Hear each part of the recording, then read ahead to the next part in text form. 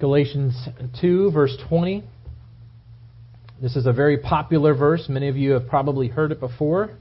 Some of you, if you have your own Bibles here this morning, have probably underlined it or highlighted it in some shape or form. As Paul speaking says, I have been crucified with Christ. It is no longer I who live, but Christ lives in me. In life which I now live in the flesh, I live by faith in the Son of God, who loved me and gave himself for me. And Father God, we just come before you this morning. I come before you this morning desperately, as I've already prayed, to Lord, to interpret this area of Scripture, Lord, as it has touched my heart, specifically the last couple of weeks, God. And then that, God, the same thing would happen to the church this morning, Lord. And Father, that we would understand that we are the church, Lord, that it is us. It is us as the church that you work through, Lord. It is us as the church that you have us to carry on your ministry that you have started, God. And I pray this morning as we break into this one verse, God, that you would touch our hearts and help us to truly understand what you have called us to do, Lord. The way that you have loved us and given us yourself for us, Lord. We ask this in your name. Amen.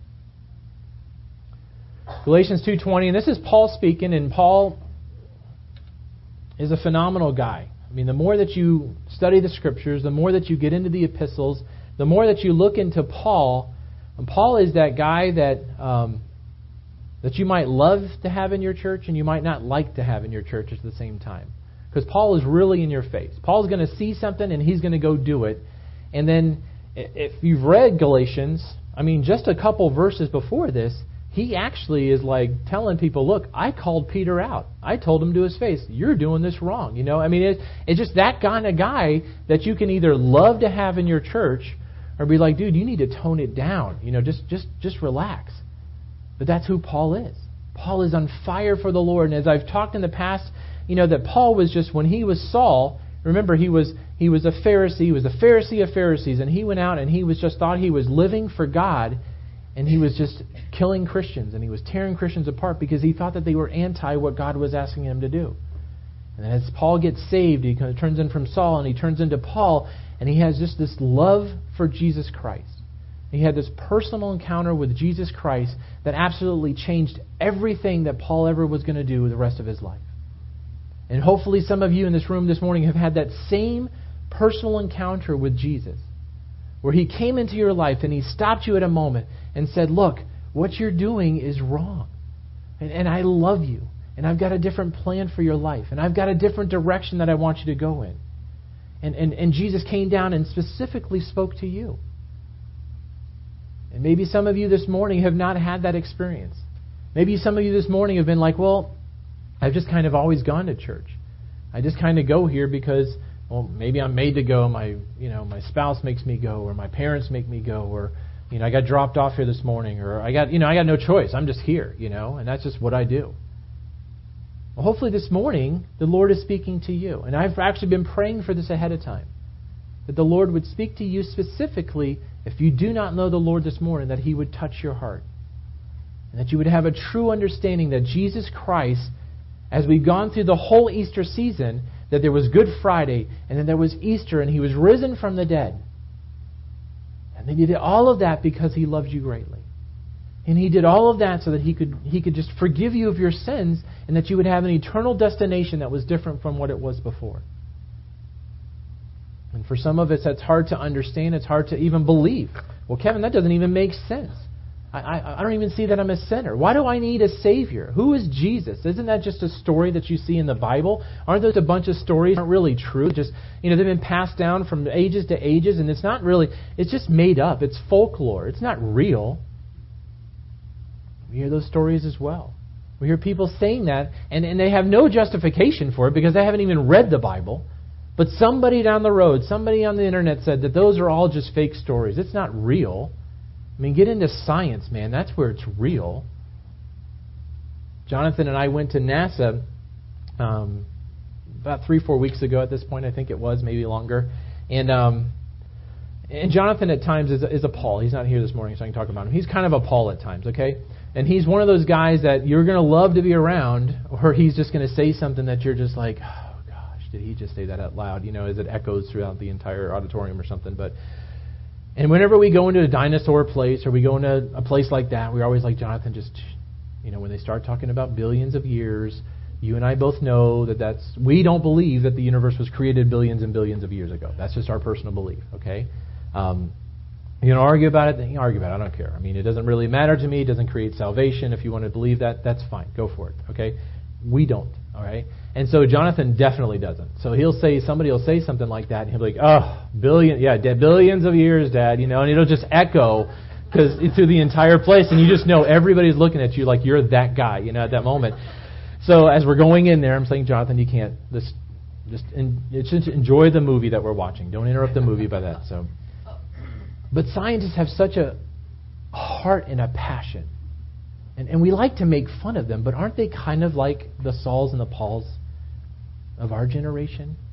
I mean, they have their own basic religion of what they believe in, and they have a passion for it. I mean, they have a desire to study all of God's creation, even though they won't call it God's creation, and they'll study it, and they'll have an understanding. And the things that they were talking about, I didn't even understand what they were mentioning. And they were looking at, there's this one thing of the Hubble that it was looking at all throughout all the different galaxies and going further and further. And they were saying stuff and how they got there and all this. And I love science and I love, space. I was lost. But they understood it. And so as they're seeking after these things of creation, of what we know God created, aren't they the same thing? And so as Saul and Paul is writing in Galatians here, he's having this debate, as he did in several of the books here, as far as talking about, that you're not under the law, that there's no law that we have to live by, okay, that we've been saved by grace.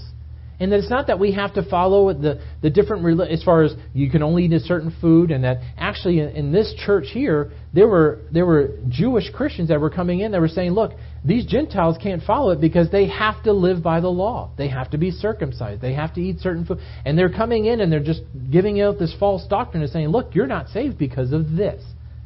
Paul's like, no, it's not anything that we've done. It's not anything of the law. It's all done by grace. It's done by what Jesus Christ did on the cross. And as he goes into Galatians 2:20, it says, and he caps it, it says, look, I have been crucified with Christ. And if you look at this verse, the first word that has to pop out that you look at is crucified, doesn't it? Doesn't crucify just kind of pop out? And as especially after Easter, of what we've gone through and what we've looked at, and have you guys ever thought really what crucifixion was? I mean, do you really understand what happened when somebody was crucified? I mean, I know that we talk about it at Easter, and we talk about it at times when we talk about what Jesus Christ went through, but have you ever really heard somebody explain what happened? So, like in the past, I like to Google stuff, and I look it up to kind of get an idea of what I'm talking about so that I can semi-talk about it intelligently. And so it says crucifixion sometimes began with a scourging or a flogging of the victim's back. The Romans used a whip called a flagrum, I think that's the way you say it, which consisted of small pieces of bone and metal attached to a number of leather strands. The number of blows given to Jesus is not recorded.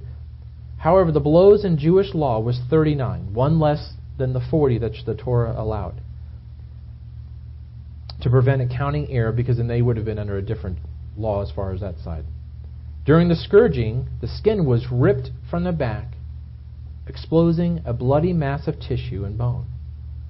Extreme blood loss occurred, often causing death, or at least unconsciousness.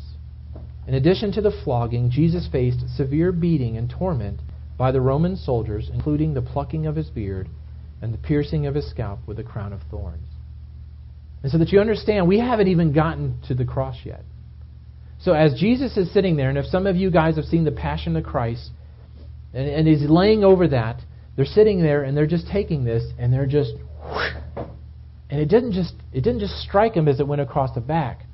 It would wrap around, and then they would pull it, and all those shreds and everything else would go into the back, and it would just rip it. And one would be plenty for me, but they did it 39 times. Whoosh. I mean, can you imagine the screams that would come out of anybody at that moment? And he sat there, and a Savior that did nothing wrong And he's willing to take it. He's willing to take the beating. And then he's willing to sit there and get punched by Roman soldiers and to have his beard ripped out and to have a crown of thorns nailed into his head. But wait, there's more to the story, because it didn't just stop there. And it says, then after the flogging, the victim was forced to carry his own crossbar to the execution site. So the cross here, this is the crossbar here, and so as he would travel, he would have to carry that. And probably not, he's not strapped onto it already, but he's got to, carry it aside, and he's got to walk through and take it all the way there. Well, this crossbar could easily weigh 100 pounds. I don't know if how many guys have lifted 100 pounds before, but it's not light, it's, you get up to like 10, 15 pounds, you're like, wow, this is pretty stout, So he's carrying this. Now he's been flogged. His back is just layers of flesh, and there's blood that's coming out of it, and he's been beaten. He can't. Isaiah says you can't even recognize his face at this point. And this is the Lamb that's carrying this cross. And it says, in the case of Jesus, the record shows that he may have carried the crossbar the distance of over 2 football fields. In a weak and tormented state, it's no wonder that the record establishes that Jesus needed a great deal of assistance. And once the victim arrived at the execution site, the crossbar was put on the ground, and the victim was forced to lie upon it. He was forced to lie upon it with his back completely exposed, with the blood and the skin and everything else ripped apart. The spikes, about 7 inches long and 3/8 of an inch in diameter, were driven into his wrists. The spikes would hit the area of the median nerve, causing shocks of pain up the arms to the shoulders and neck. Already standing at the crucifixion site would be the 7-foot-tall post called a stipes. In the center of the stipes was a crude seat to support the victim. The crossbar was then lifted onto the stipes, and the victim's body was awkwardly turned on the seat so that the feet could be nailed to the crossbar, or to the stipes, At this point, there was a tremendous strain put upon the wrists and the arms and the shoulders, resulting in a dislocation of the shoulder and elbow joints. The position of the nail held the victim's rib cage in a fixed position, which made it extremely difficult to exhale and impossible to take a full breath. Having suffered from the scourging, the beatings, and the walk with the crossbar, Jesus was described as extremely weak and dehydrated. He was probably losing a significant amount of blood, and as time passed, the loss of blood, the lack of oxygen, was caused severe cramps, spasmodic contractions, and probably unconsciousness. Ultimately, the mechanism of death in the crucifixion was suffocation. To breathe, the victim was forced to push up on his feet to allow for inflation of the lungs, and as the body weakened and pain in the feet and legs became unbearable, the victim was forced to trade breathing for pain and exhaustion. And so as we look at what crucifixion really was, this was not something that was easy, obviously. It's not something that was enjoyable. And one of my favorite parts about Easter, not favorite in the joy part of it, is listening to what Great Friday is, what Good Friday is, and having a true understanding and an understanding to be able to grasp truly what Jesus went through for us. Nathan, can you do something? This is really echoing or killing me up here. So as Jesus went through that, it was amazing to think as we look at that in this term, that what Christ went through for us, I don't know if I would go through it for you guys. I'd like to think that I could go through it for my children. But the 39 lashes alone, to take that, and then to have to carry the cross down there, and then have to bear the nails going into your arms, going into your legs, and then just sitting there, and then truly having to make a decision, is it worth the pain to push up just to get a breath and to come back down? So just a couple things that stick out to me is that One, the cross was permanent. The cross was permanent. When a person went to the cross, it was a permanent settling. That was it. That's where that person was going to die.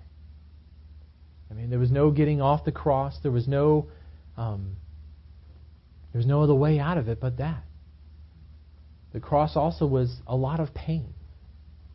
There was pain, obviously, that this man went through, or these men, or whoever was crucified, that had to endure for that time. I mean, so it wasn't like, some people think, well, Paul, it said, I've been crucified. He wasn't actually crucified. Paul actually was beheaded, and as painful as that might be, but quick and easy, and you move on. But, as opposed to being crucified, I mean, can you think about that? And so as I slowed down and I went back to the Scripture then, this actually came up in a couple of weeks ago at the men's study, and this was just a devotional I did ahead of time. It says, I've been crucified with Christ, and to be crucified with Christ means that there's pain sometimes. That there's pain that happens within our walk with the Lord of things that we have to give up. I mean, there's pain that, a lot of times we'd like to tell people, oh, become a Christian, things will never be better. And that's just a lie. Just tell somebody to become a Christian and that everything's going to be perfect. Your life is going to be just cloud nine, man. It's wonderful. It's not. And it's not for many reasons, but it's not also because I have been crucified. I have to give up things. There's relationships that I don't have anymore because I have been crucified with Christ. There's relationships that I desired to have, but I couldn't because I had to give those up. And although painful, it was a necessity so that I could continue my walk with the Lord.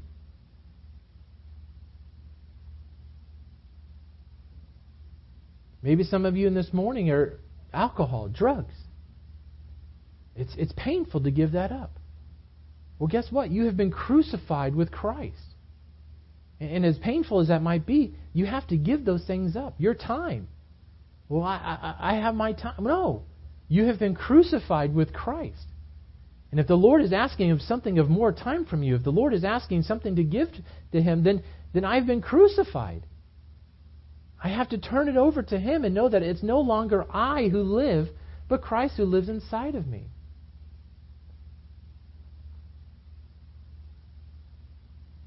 I look at this word crucified also. It's the same actual word that is used in Matthew 27:44 and Mark 15:32, and it literally means it's the actual crucifixion. So as Paul's using this word, he's using the same word that was used for Christ when he was up on the cross. And so the expectation that upon Paul, which then turns to us, is that we're literally going to do this. And that we're willingly walking into this knowing that, you know what, to know the pain that's going to be caused, to know that everything that's going to happen, but for what the Lord has done for me, I'm going to give my life over to Him. And I'm going to ask Him to please take me. And I'm going to ask Him to financially help me. And I'm going to ask Him to work through the health issues that are in my life. We're in a church here. It's not really a blessing, but there are a lot of people in our church that have severe health issues. You look at Ross LaPointe. You look at the Wisemans, what they go through. And I don't say go through because they're living it. Many of us in this room have different issues that are going on as well. But they look at it and they say, as to be crucified with Christ, yet I still don't have my body in the way that I did before. I will still live for Him. Because it's not my calling anymore. It's not the way that I have. It's because I want to live for Jesus Christ. An awesome thing this morning is I got to pick up Brian to come to church this morning. We've been praying for Brian. You guys know that. It was awesome for me to get to see Brian today. I haven't seen him in weeks.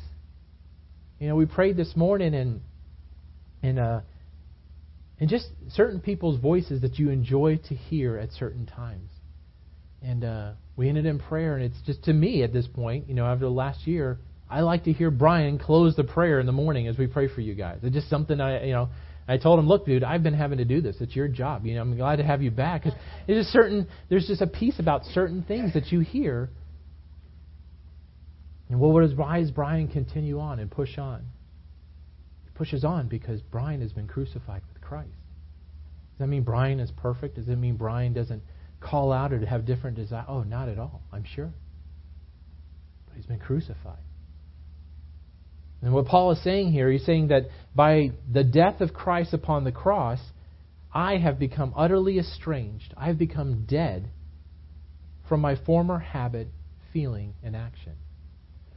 It says that whatever I had, the feelings that I had before, the habits that I had before, that I lay them down at the cross and say that, you know what, now it's a different path. It's a different direction. It's a different plan.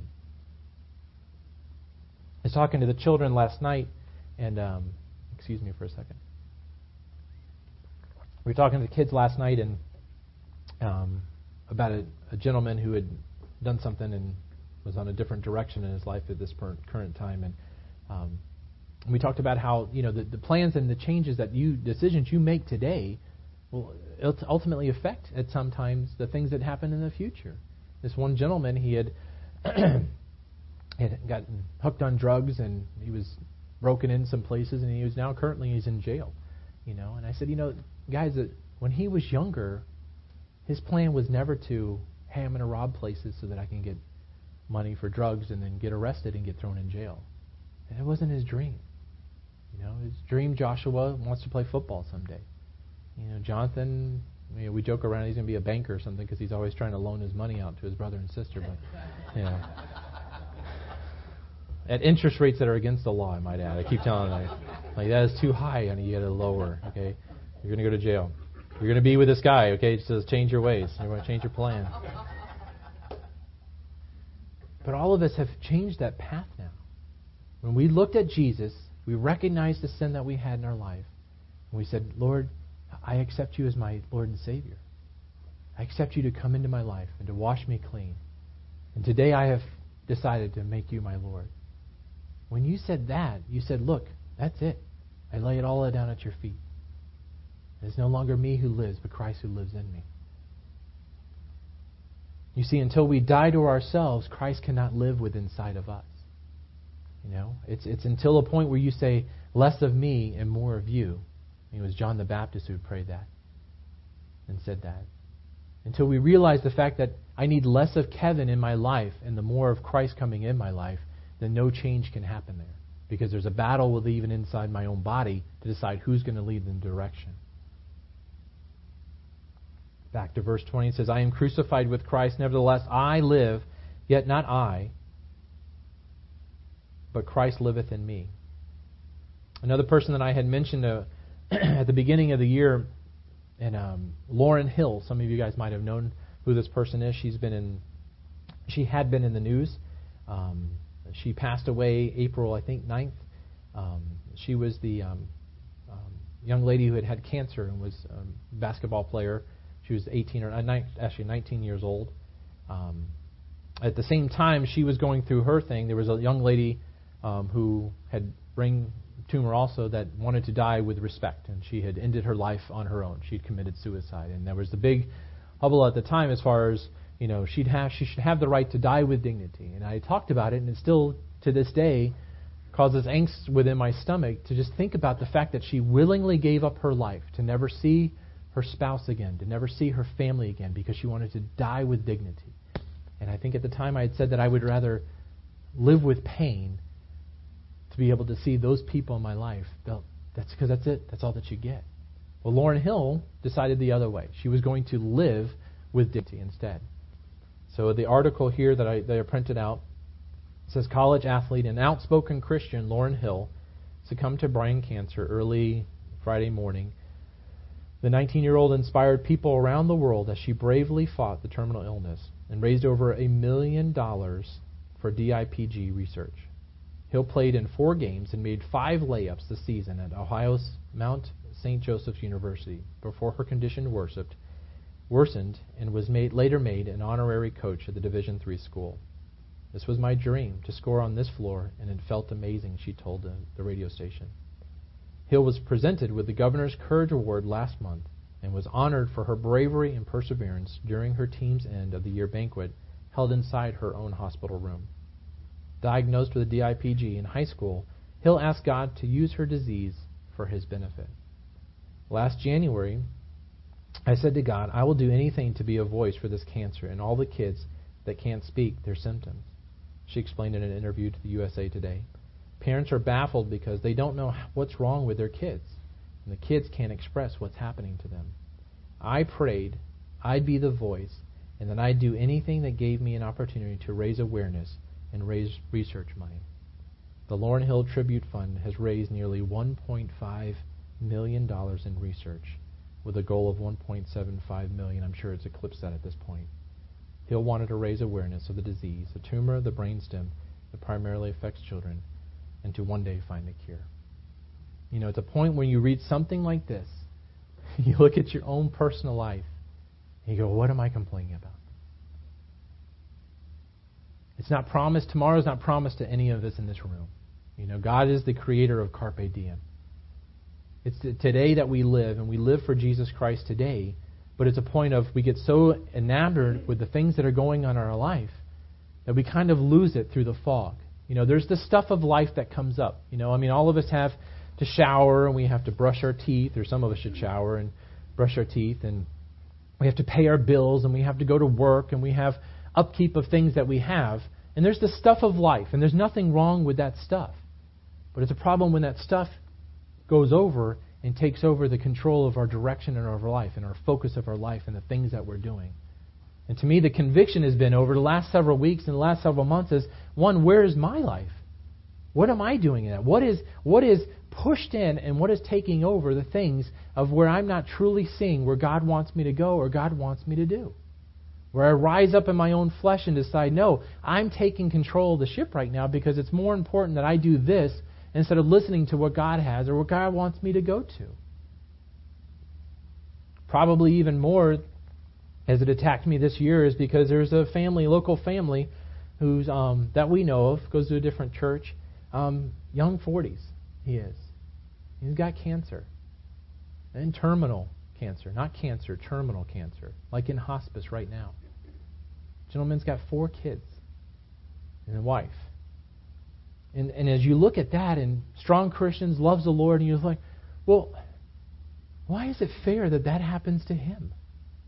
Why is it fair that somebody who's in his young 40s with 4 young children and a wife and the whole life ahead of them, they didn't plan on that. They didn't even make a wrong decision in that. Why is that fair that that should happen to him? I mean, do you ever question stuff like that? And you look at people and you look at things that happen. You look at Lauryn Hill. She's 19. And why is her life taken away when you've got these people overseas that are beheading Christians or throwing them off ships or doing whatever that they're doing, riding a bicycle into a store and killing 40 people? I mean, why is that person allowed to live when this poor young lady and this family's lives are completely wrecked and changed forever? And there's times I don't have the answer to that. The only answer that I have is that I have been crucified with Christ. And there's no longer I who lives, but it's Christ who lives in me. And it's Christ who lives in me even in my death. So that when I look at it, I go, you know what?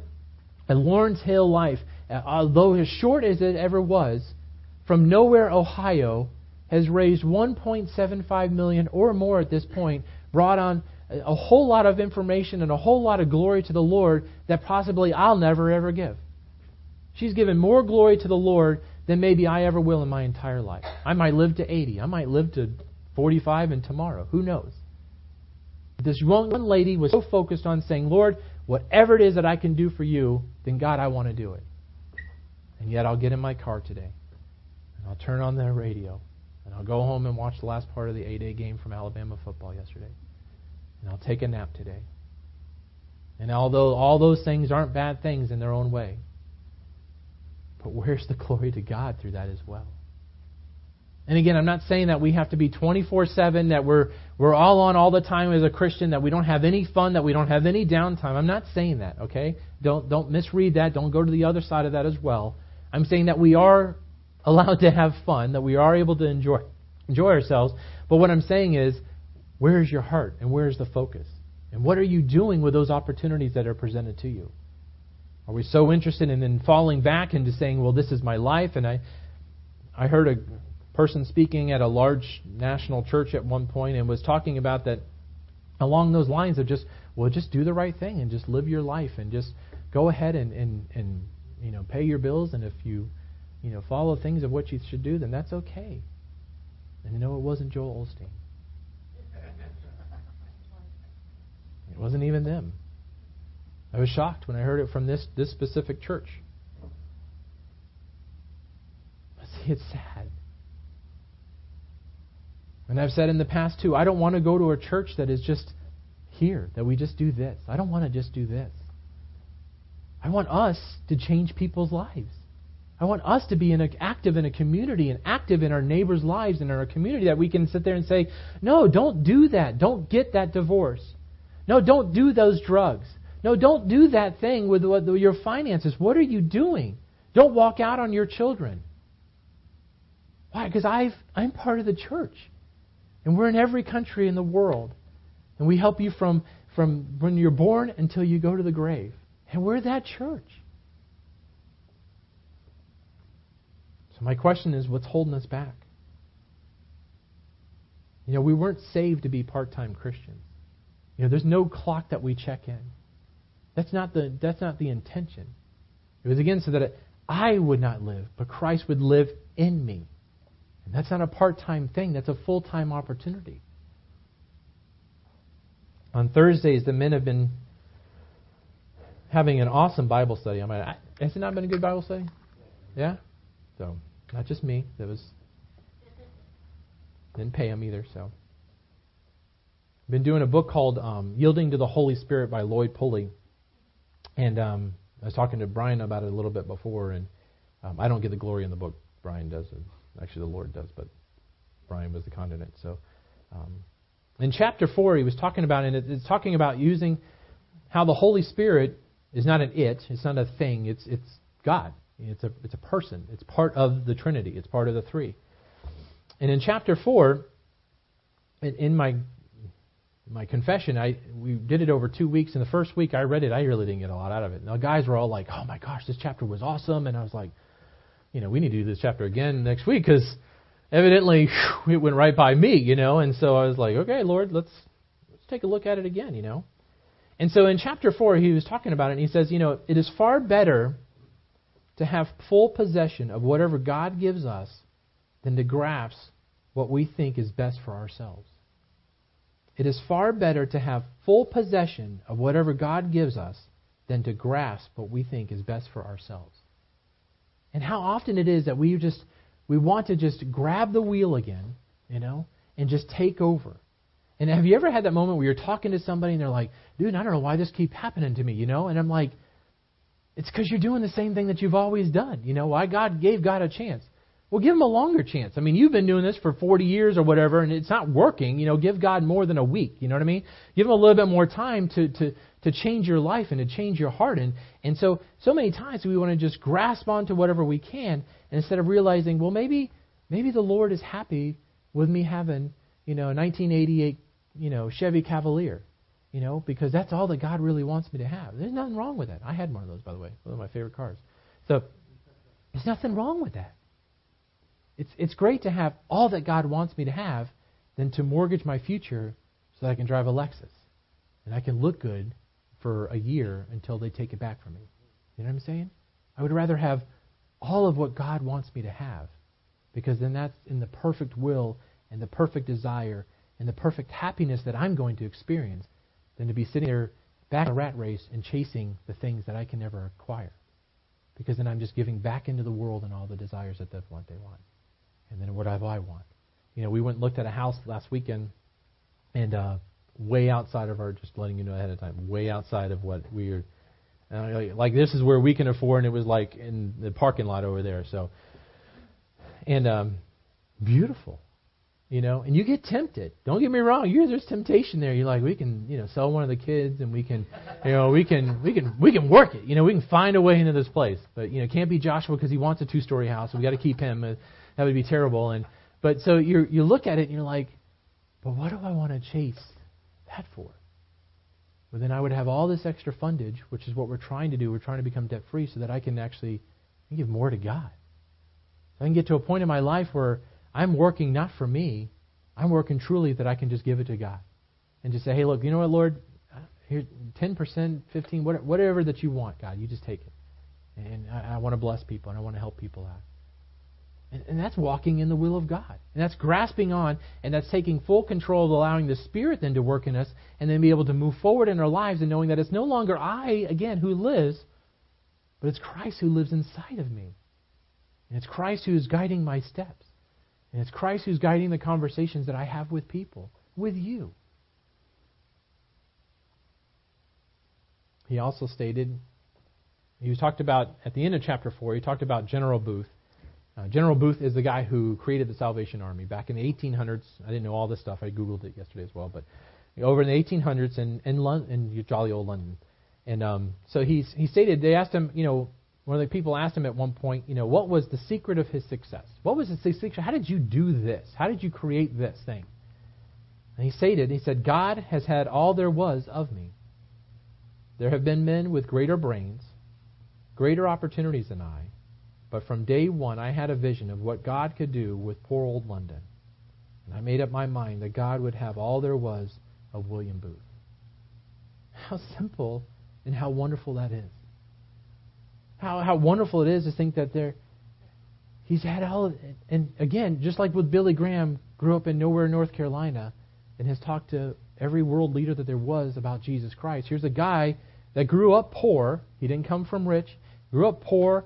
Actually, his dad died, went to go work with another person as an apprentice, got saved, became a minister, taught himself how to read and write. I mean, this is a guy who just continued to persevere through everything, and then God uses this one man to then change the destiny of thousands, maybe hundreds of thousands. I don't know.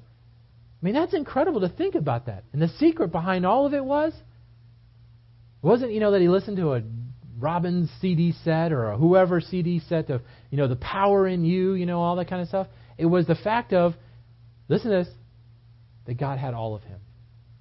God, what do you want me to do? I'm yours. What do you want me to do? Let's go. So church, what does God want us to do?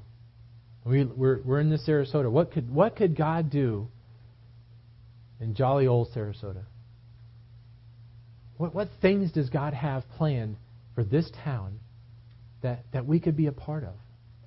It needs to be a part of. We're the church of Christ. So I'm not saying it has to be Calvary Chapel. I'm not just saying it has to be the Calvary Chapels. I'm not saying any of that kind of stuff. What does Christ want to do through us to change the destiny of thousands of people for Jesus Christ in this county itself? What could we do?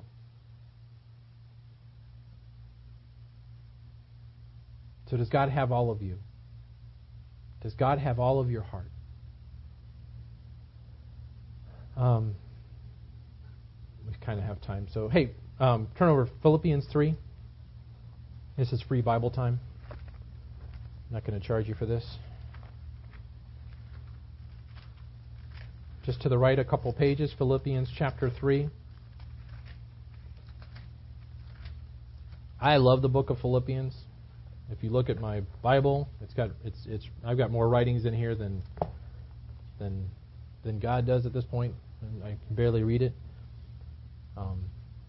This right here, it's Philippians 3 verse through 14, and this is one of those things where if you don't get fired up after you read this, man, you need to check your pulse or go get some coffee or something. I'm just saying right now. So, if you want a hallelujah a couple times when I read this, knock yourself out. I'm just saying this is a powerful area of Scripture, okay? And one of my favorites. I love the book of Philippians, and I'd teach here this all night too. But it starts in verse 3. It says, "For we are the circumcision who worship God in the Spirit, rejoice in Christ Jesus, and have no confidence in the flesh. Though I also might have confidence in the flesh. If anyone else thinks he may have confidence in the flesh, I more so." So Paul starts it off right here. All he is saying, he's about to give a resume. We all have resumes. We all have jobs and stuff like that. Paul's going to give the resume out. And he does this also in Corinthians, okay, where he just gives a list of who I am as Paul, okay? If you guys think you're greater than me, check yourself right here. Because circumcised the 8th day, of the stock of Israel, of the tribe of Benjamin, a Hebrew of Hebrews, concerning the law, I was a Pharisee. Concerning zeal, man, I persecuted the church. Concerning the righteousness which is the law, I was blameless. There was nothing wrong with inside of me. I'm just telling you that right now. I was the Jew of Jews. Okay? I mean, I had, bagels with locks on it. I mean, I was it. Okay? I mean, I was the man as far as when it came to that. And then in verse 7 it says, "But what things were gained to me, these I have counted for loss for Christ." So he says, look, all these things in the law, I did it. Okay, when it came to the law, I was perfect and I did everything right. But you know what? As I look back to that, I said, all those things that were counted to me, I want nothing to do for it. Why? Because it's all about Jesus Christ. And he moves into verse 8 and he says, "Yet, indeed, I also count all things lost for the excellence of the knowledge of Christ Jesus my Lord. For I am suffered the loss of all things, and count them as rubbish, that I may gain Christ. He found and be found in him, having my own righteousness, which is from the law, but that which is through faith in Christ, the righteousness which is from God by faith, that I may know him, and the power of his resurrection, and the fellowship of his sufferings, and being conformed to his death." And if you stop there, it just brings you all the way back to what Galatians 2:20 says. It says, look, I know him and the power of his resurrection. Have you guys experienced the power of his resurrection? I mean, do you guys understand? I mean, we get in here, we accept Jesus Christ, we come to church on Sunday, and then we leave and we go home, and then what do you guys do? I mean, are you still experiencing the power of Christ? I mean, do you experience the power of the Holy Spirit that he's given to us, that's coming through us? So that as we pick up the Bible and you do your devotions, as you pray to him, as you talk to him, do you experience that power? I mean, or do you just, I check it off. I'm a part-time Christian. I came to church, clunk, clunk, I'm out. Now I get to go on with my day. Well, stop that. Experience that power. So as he says that, he says, look, the power of his resurrection and the fellowship of his sufferings. You guys glory in the fellowship of his sufferings? I mean, we get in here at times and we go, oh man, work was just so terrible. I mean, I got made fun of like 4 times at work because I invited somebody to church. I mean, it was just awful. And then this other person, I had a fish on the back of my car, and they said like Darwin rules to me, and it was just awful. I just felt so bad, and I just feel so. What? That's not persecution. Persecution is when you get your head beheaded, over in the other, in the Muslim states, or you get thrown off a ship, or you get. That's persecution. When you're in China and they find a Bible in your arms and they kill you or something. I mean, that's persecution. Okay, but he says, look, I glory. I'm fellowshipping in it. Give it to me. Paul's like, he was the guy that would get beat up. They'd throw him out of the city. They would stone him. Okay, and then he'd wake up the next morning, dust himself off.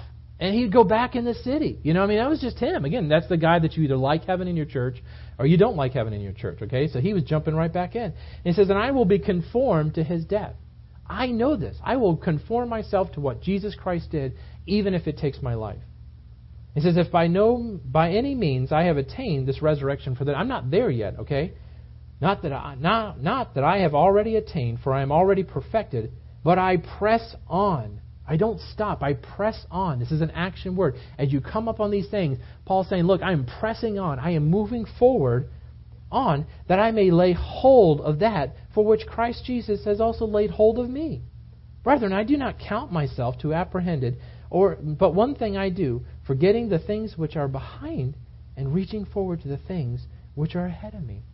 Verse 14, it says, I press toward the goal for the prize of the upward call of God in Christ Jesus. Do you get that? I press forward to the goal of the prize. Okay? The prize is the call. The prize is not that we're going to get heaven. The prize is not that we're going to get a great life. The prize is that you have been called alone. That Jesus was willing to die for us in this room. The prize is the fact that He even looked upon you and said, you are worthy of anything. That's the prize. And the prize is getting to run the race. The prize is the fact that we get to walk out of here today and with Bible in hand and be able to walk into a community and say, man, Jesus loves you and has a plan. Do you believe that in your heart? I mean, do you really believe in your heart of hearts and say that, yes, Jesus Christ actually lived upon this earth? He actually lived upon this earth. Almost everybody will agree with you there. Yes, Muslims will say, yes, he was a great man, he's a prophet. You have common ground. So you believe in somebody who actually existed. Do you believe that He went on the cross and was actually able to, with His blood, forgive you of your sins? And that's the real question. And there are times, I'll tell you, there's times where I'm like, Lord, are you real? I mean, am I the only one? Are there times where you just look at God and God, is this really real? Hey, just me. Okay, never mind. So it's just me. So welcome to my mind here. So I'm just talking to God. You guys are not, okay? And there's times where I say, God, is it real? I mean, are you really there? I mean, I read the Word, and unfortunately there's a point now in my life where sometimes I'm reading it and I'm not getting the emotional side of it anymore. I mean, it was great at times where I'm like that, and now there's so much of the, when you teach, you look at it a different way, and it's not the same sharing at points at times, as you're talking to the Lord, and it's one of those things where, God, are you there? I mean, do you guys believe it? And do you believe that if somebody does not know Jesus and has not accepted Him as their Savior, that they're going to go to hell? Do you believe that there's a real hell? I mean, there's some pastors that say, oh no, love will win out, that all people will go to heaven. I tell you, that's from the pit of hell. That is a falsehood, and that is a lie. Okay? That is an absolute lie, because it's not true. Because again, you have to believe. No man comes to the Father except through me. And you have to believe Jesus. And you have to believe in that's going to happen. And there's no purgatory, and there's no place in between. There's either heaven or there's hell. That's it. But sometimes I think, again, we get out there and we get lost in the things of life, and we kind of forget that. And we forget our purpose. And we forget that there's a call that we've been called to do. And that there's a prize that we are living, even to be able to have the opportunity to take the gospel outside and have the confidence to stand in front of somebody and say, look, Jesus Christ loves you, and He died for you.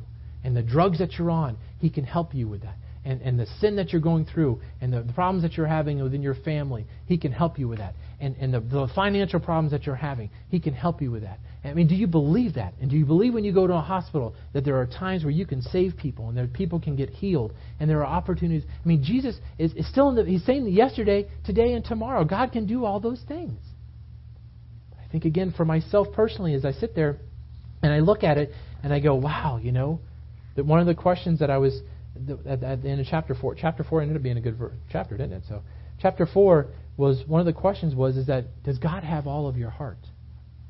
Does God have all of your heart? And you think of that, you're like, well, a lot of legalism gets in there and goes, of course He doesn't have all of my heart. I mean, I'm a sinner. I'm not able to give Him all my heart, all those kinds of things.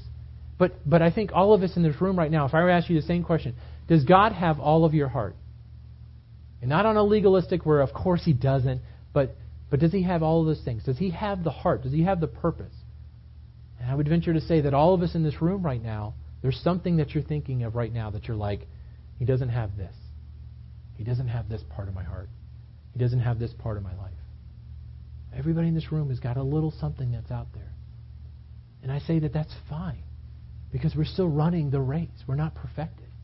That we're still moving forward in our walk with the Lord. And as we continue to look at that, and we continue to sit there, and we go back to Galatians 2:20 and says, Paul says again, I have been crucified with Christ. It is no longer I who live, but Christ lives in me. And the faith which I now live in the flesh, I live by faith in the Son of God, who loved me and gave Himself for me. And to know that it's okay that He doesn't have all of it right now, but does He have the intention? Do you have an intention to give your heart truly to the Lord and allow Him to completely change your outcome in life? I hope so. Because the last part of that is the gospel. The last part of that is the gospel. It says, it says that right here it goes that but Christ lives in me, and the life which I now live in the flesh, I live by faith in the Son of God, who loved Him and gave Himself for me. He gave Himself for you guys. So as we come out of Friday and we come out of Easter, and we saw that Friday He went on the cross, Sunday He's risen from the dead, all that was for you. And then it goes back to the earlier prayer that, as I talked about it at the beginning, is saying, look, I hope that you guys in this room all have a relationship with the Lord. I hope all of you in this room have a right relationship currently with the Lord. That you guys are on fire for God, and even if there's a time where right now you're saying, maybe Kevin, I've been off the path for a while. We were talking Thursday night, and one of the guys in the study, said, for me, the book has been, kind of God has just showed me, hey, God, I've been over here, and God's been over here going, hey, I'm over here. And we all were like, yeah, that's the rest of us as well. We're all over here at points, and God's like, hey, can you come over here? This is where I'm at. Can you bring your stuff over here?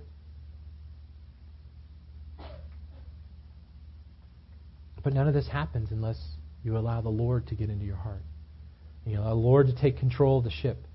And you move yourself. There was a pastor one time, he talked about, that if he's in a car, you allow the Lord to be the driver. He says, and then you don't even get in the passenger seat, You don't even get in the back seat because you can still yell at God and say, hey, you need to be driving over there. You ever have those? My kids do that. He says you need to get in the trunk. You need to throw the keys out to Him. You need to allow Him to shut the trunk and just say, Lord, wherever you want to go, whatever you want to do, I'll go. As long as you're driving the vehicle, I'll go anywhere that you want me to go. And I pray the same thing for this church. I pray the same thing for you guys right now too. That today, Tony Evans said that I was listening to a couple weeks ago. He said that because I know 95% of you tomorrow won't remember anything that I talked about today. And that's Tony Evans, and I remember this like weeks later, so I don't know what he's talking about. But this is me talking, so it's probably true. So 95% of you won't remember tomorrow what we talked about today. And the Lord's been talking to me for weeks on this subject.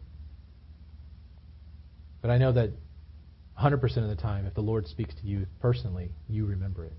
Don't you remember those times where the Lord has just spoken to you? There's a verse that's popped out. Last Sunday, somebody spoke to Christine and I. Just very poignant, very like everything just stops in the room, and that guy's just speaking. You're like, oh, So as I pray for you guys this week as you head home, I pray that not that you remember my words. It's not my words that count. I pray that, if nothing else, it inspires you to be in your word. I pray that it inspires you to be listening to God. I believe that the Lord speaks. I believe that the Lord speaks to each one of us. There's, again, some churches who don't believe that. I believe that. I believe that the Lord has a personal relationship with each one in this room, that He will talk to you, that He will speak to you, He will speak through other people, He will speak through the Word to you. I pray that as you guys go home, that you will be in your Word, and that you will be talking to the Lord, and that He will speak to you and He will encourage you, that He will also challenge you. I want to be challenged. I want to be the point where the Lord is just working through me and in me so that I can be a better Christian tomorrow than I am today. And again, not for my glory. Again, because all I want to do is I just want to live for Jesus. Amen?